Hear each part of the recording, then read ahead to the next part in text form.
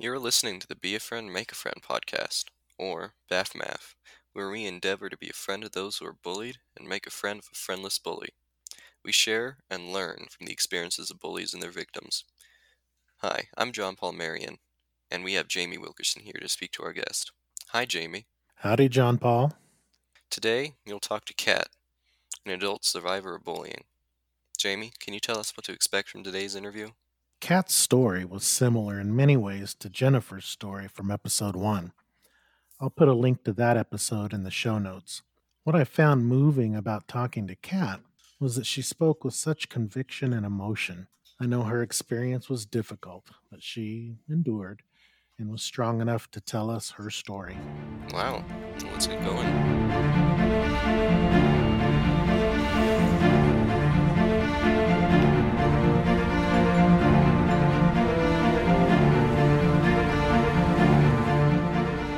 So, welcome to the Be a Friend, Make a Friend podcast, Kat. Before we get started, I want you to know that I realize that bullying is an emotional topic, and I want you to feel safe and comfortable. So, if you don't feel comfortable with any question or any part of our interview, just let me know, and we'll just skip that. It's not a big deal, okay?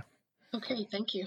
Before we get started, also, I want to remind everybody that bullying is repeated, unwanted, aggressive behavior that involves an imbalance of power or perceived power. So, with that in mind, can you kind of give us some background on yourself, Kat, so that people kind of know where you're coming from, your point of view?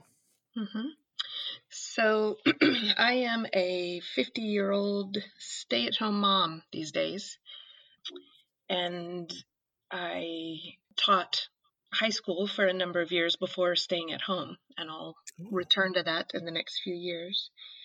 And the bullying situation happened when I was between 10 and 15 years old. Can you just go ahead and tell your story if you would? And Okay. I know you've probably got something in mind, so let us know what's going on or what happened. All right. So, yeah, when I was about to start fifth grade, I was 10, in the summertime, we moved to a new town across the country. And we had no connections there and no knowledge of the place before moving there. So I was a real new kid on the block. And this was a town, maybe 40 or 50,000 people in it at the time. So it was big enough that you would think that they would have seen newcomers before, but I didn't get the feeling they had seen them very often. I was pretty much the new kid on the block for the entire 5 years that I lived there. So I think they just were not used to new kids. And there was one particular boy in my class. His name was Tim.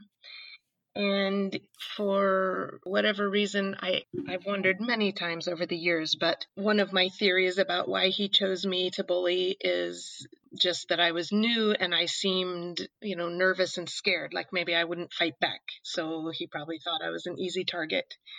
It's also possible that he was bullying other kids too that I was not aware of, but it seemed to me at the time I was the one being singled out. So he did there was very little physical abuse. There were a few times where he was physical with me, like pushing or kicking or something like that, but for the most part it was psychological.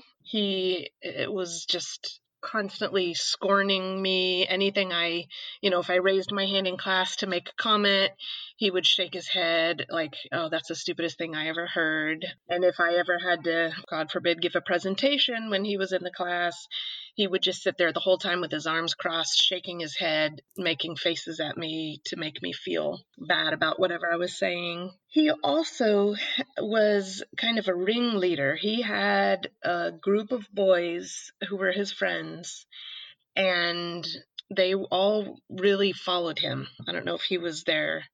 I don't know if he intimidated them or if they admired him or whatever, but they all were in on it as well. He was definitely the worst, but they did a lot of the abuse as well. And all through, so it was 5th grade through 9th grade. And they did a lot of things like things that to this day make me feel really bad about myself. And that it's really kind of hard to talk about because it makes me feel, it's amazing to me, even as an adult, this many years later, 40 years later, and I have children of my own, and I taught school for 13 years, and still there's a part of me that thinks those things he said to me, there's a reason why he called me those names and said those mean things to me. It must be that it's really true, that I am those things. And so It's hard to get over. It really is. And there's this feeling of shame. Like, I don't want to tell people what they did and said, because what if they agree with it? So it's hard for me to tell these stories. Yeah. Oh gosh, I know. I'm so sorry. I know what you're saying, and Yeah, thank you for your support. So one of the things that he and his friends would do is in the cafeteria, the way they did lunch at our school in middle school is that there were teachers sitting at the end of the room up like on a platform, and they had a microphone, and they would announce, okay, tables 1, 2, and 3, you can get up and go to the cafeteria, to the line to get your food, your lunch, to the lunch line. And now tables 4 through 6 or whatever, they had to excuse certain tables at a time, or else the line would be too long. And the way they did it every day, and they always did it in the same order, Tim and his friends always sat at a table right next to the lunch line. So they would sit there and watch all the other people as they were getting in line to go get their food. And they had not gotten their food yet, so they weren't busy eating. They were just bored sitting there. So it's the perfect setup for them to abuse everybody who's standing in line, because the people standing in line have nowhere to go. They have to just stand there against a wall and wait until the line moves forward and they can get their lunch. Every day when they would call my table and I would go up there, and I'd be standing in front of a brick wall with, all this whole long line of people, and Tim and his friends would all sit at the table. It was maybe 10 or less feet from where I was standing. And they used to always tell me that I was so ugly that I was a dog. And so they would all bark at me. And I'd be standing there with 7 or 8 boys just barking at me the entire time I was standing there for 5 or 10 minutes. Barking and laughing, and everyone in the cafeteria is hearing this and watching and seeing who they're doing it at. Did anybody try to help you or no, step in? And it's crazy. When I think back to this now, along with shame, I feel anger, because those teachers were sitting in the cafeteria. Now, in their defense, they were at the other end of the cafeteria, but there's no way they didn't hear this. And it happened every day. So how could they not have picked up on what was happening? And why weren't they walking around to see what was going on? Or, I feel angry. Since you were a teacher yourself, I mean, you wouldn't allow that. Right. Yeah. So that was the horrible experience of lunch. And to this day, when I walk into I don't know if I'm at a teacher conference and it's lunchtime, or for whatever reason I have to walk into a big like cafeteria style room and find a place to sit, like at a wedding or at any kind of situation like that, I am filled with anxiety, because it just all comes rushing back to me, watching these boys do that at me while I stood there and couldn't get away from them and had to just wait until I could get my lunch and get out of there, and then knowing it was going to happen all over again the next day. So that was pretty hard. And they just did a lot of other things. Like one time in one of my classes, I don't know if they bribed this boy or if he was in on it or if they were being mean and bullying him as well, but somehow they got this boy in class to come over to me and say, hey, I really like you. Do you want to be my girlfriend or something like that? And I was so flattered, because I had never felt accepted by any of the people in this place. And I couldn't believe this boy was so shyly telling me that he liked me. And I was very flattered. And I said, yes, I'll go out with you. And then he went back to the group of boys, and then I could hear them all just hooting with laughter, like, ha, she's such a loser that she would even go out with you, teasing him, insulting him and me at the same time. And then, of course, I felt humiliated and a lot of horrible psychological kind of experiences like that, which as an adult, you can look back and say, oh, stupid kids. But when you're in middle school, that is devastating. And especially if you don't feel like you have many friends anyway, and you just kind of feel rejected by everybody in the school, it just rubs it in even deeper. And I don't ever remember at any time in these 5 years, any teacher or administrator or parent or anyone stepping in. Maybe at some point, some teacher said, hey, knock it off or something like that. But no one ever addressed him and said, Tim, what is your deal? Leave her alone. Nobody ever specifically addressed this situation. And I feel like that should have happened. And I hope that nowadays people are more aware so that it would happen, I hope. Well, that's what I'm hoping, is that people will hear these stories, hear your story, and understand that these things, they hurt for life. If they have not experienced them themselves, if they could hear these stories, maybe they can start to do something about it. Yeah. And I think a big part of it is being aware. I think that many teachers would step in if they knew what was going on, but they just kind of block out the noise of the kids talking and don't really pay attention. I think teachers just need to, at least when I was teaching, I tried to do this. I tried to actually listen to what kids were saying to each other in my classroom and in the hallways, and tried to be aware of if anyone could be being unkind to someone else, because I realized that there's no way every single one of my teachers was aware of it and ignored it. It must be that they just were clueless about it. So did you have any way that you dealt with this? I didn't ever confront the kid or the other kids either. And I remember at one point talking to my mom about it. And basically her response was, I wish I knew what to tell you. She was at a loss. And I mean, I know she was hurting for me, but she didn't know what to do. And I probably told her, don't say anything to the principal because he'll just talk to the kid and then it'll be worse. I probably told her not to get involved. And so that left her with no action that she could take. But that kind of also made me feel like, wow, nobody can do anything to help me because my mom doesn't even know what to do. We didn't ever really address it. I basically just tried to live my life outside of school. I had a couple of friends and I spent a lot of time with them. I had a paper route and I did that every day. I kept busy doing other things. And that's, I suppose, how I got through it. I did journal. I kept a journal.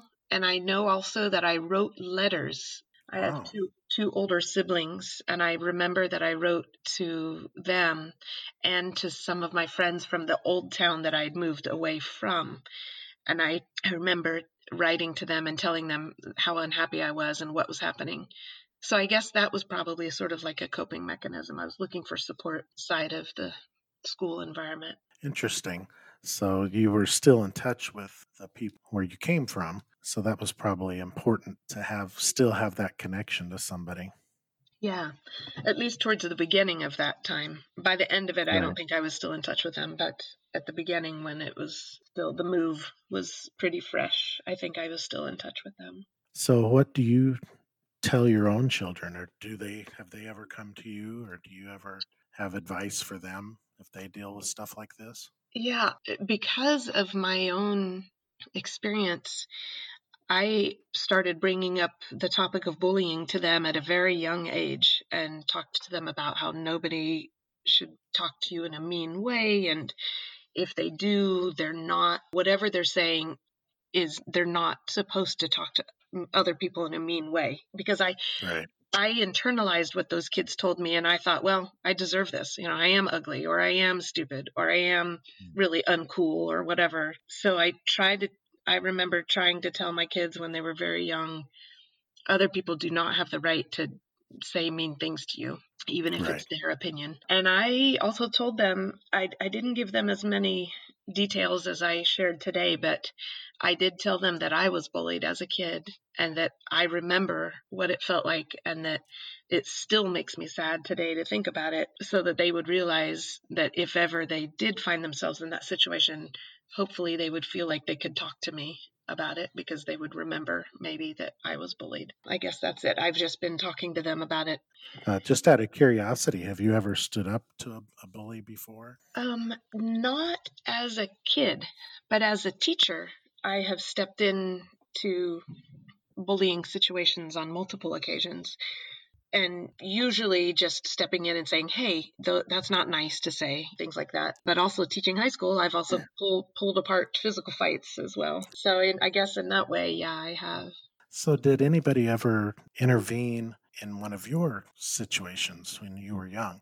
Did anybody step in and say, hey, you need to knock that off or anything like that? Not that I ever recall. Okay. And I think part of that is because this kid that was the ringleader was the popular kid in school, and nobody was probably going to stand up to him. And I Yeah. was the new kid who was weird because I was from this faraway place that they had never probably even heard of.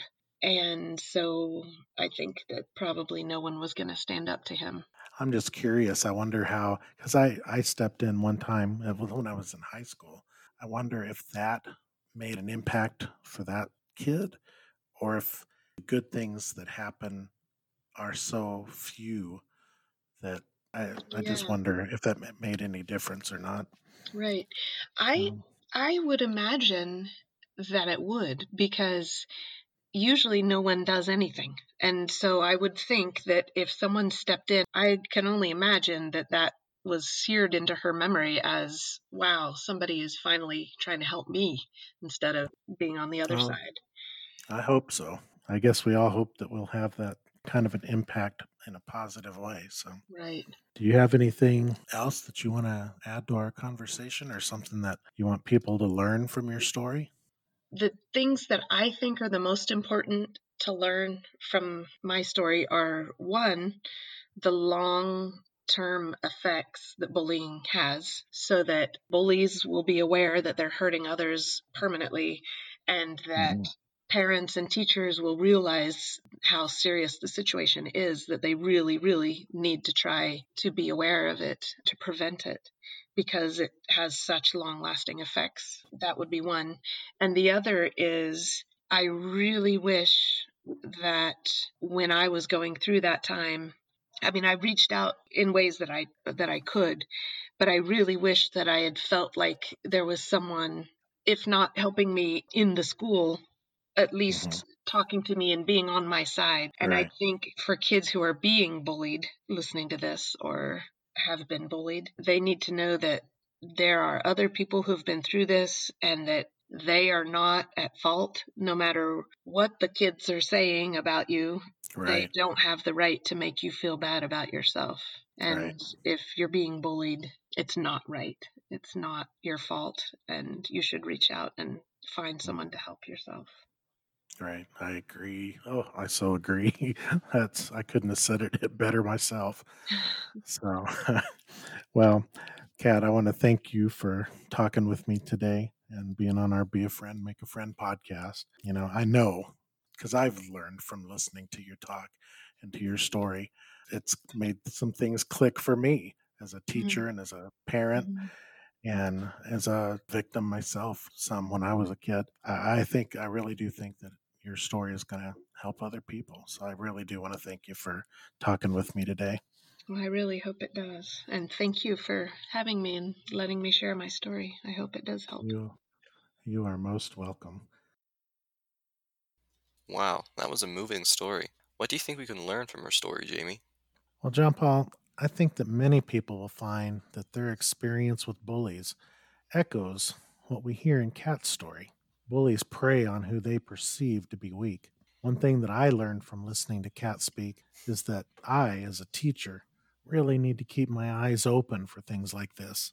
I've seen bullies that will try to pretend that they are kidding or are playing once they're caught by an authority figure. People in authority need to take this issue very seriously. Every teacher, every day, needs to address this because the ramifications are real and they last a lifetime, as we heard from Kat. People who are the victims of bullying must realize that they are not at fault. They must not believe the lies that the bully is telling them. They deserve to be treated with dignity. And parents, please believe your child and work with them to find a solution. Another issue is, what if parents suspect that their child is being bullied but don't know what to do? That brings us to our next section. Bully prevention education. Let's move on to bully prevention education. Jamie, what have you got for us this time? Well, a major worry that parents have is how to know if their child is being bullied. Since not all children who are being bullied will ask for help, at www.stopbullying.org, there are warning signs that parents can look for that may indicate that their child is being bullied. Now, if your child is showing signs of being bullied, it's important to talk to them to get to the root of the problem.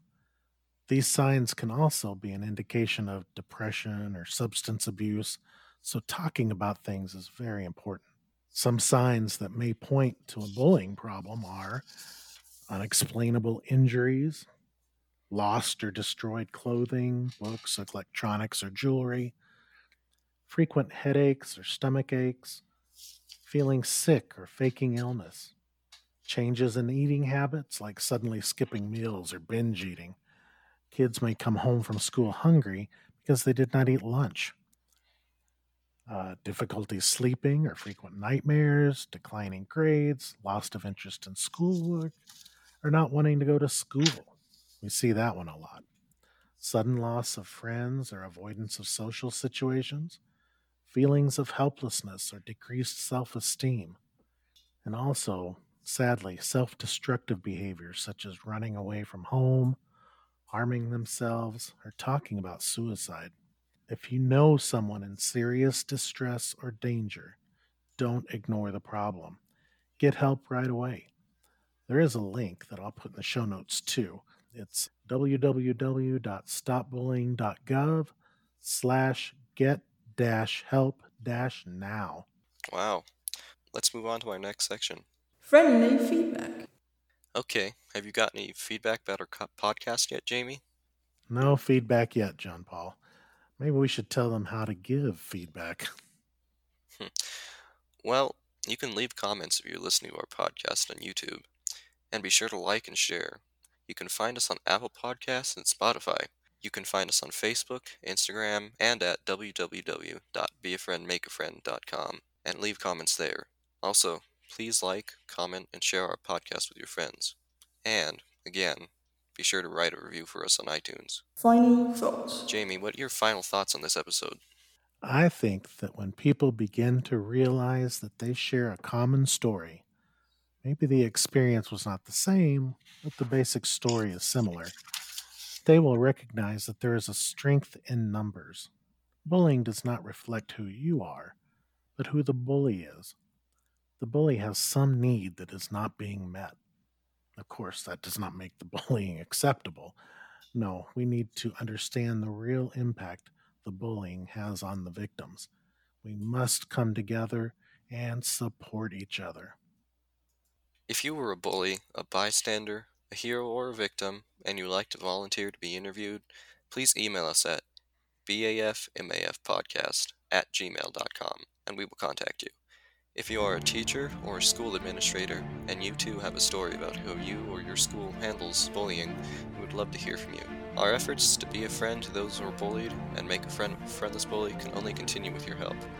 If you would like to donate to our cause and help us continue bringing you this podcast and taking our programs to schools and organizations, please visit www.beafriendmakeafriend.com/donate. You can give through Facebook or Patreon and even sign up with Amazon Smile. When you log in at smile.amazon.com, Amazon will donate a portion of the proceeds of your order to the charity of your choice. Won't you consider giving today to support the bully prevention education efforts of Be a Friend, Make a Friend? Until next time, won't you be a friend to those who are bullied and make a friend of a friendless bully?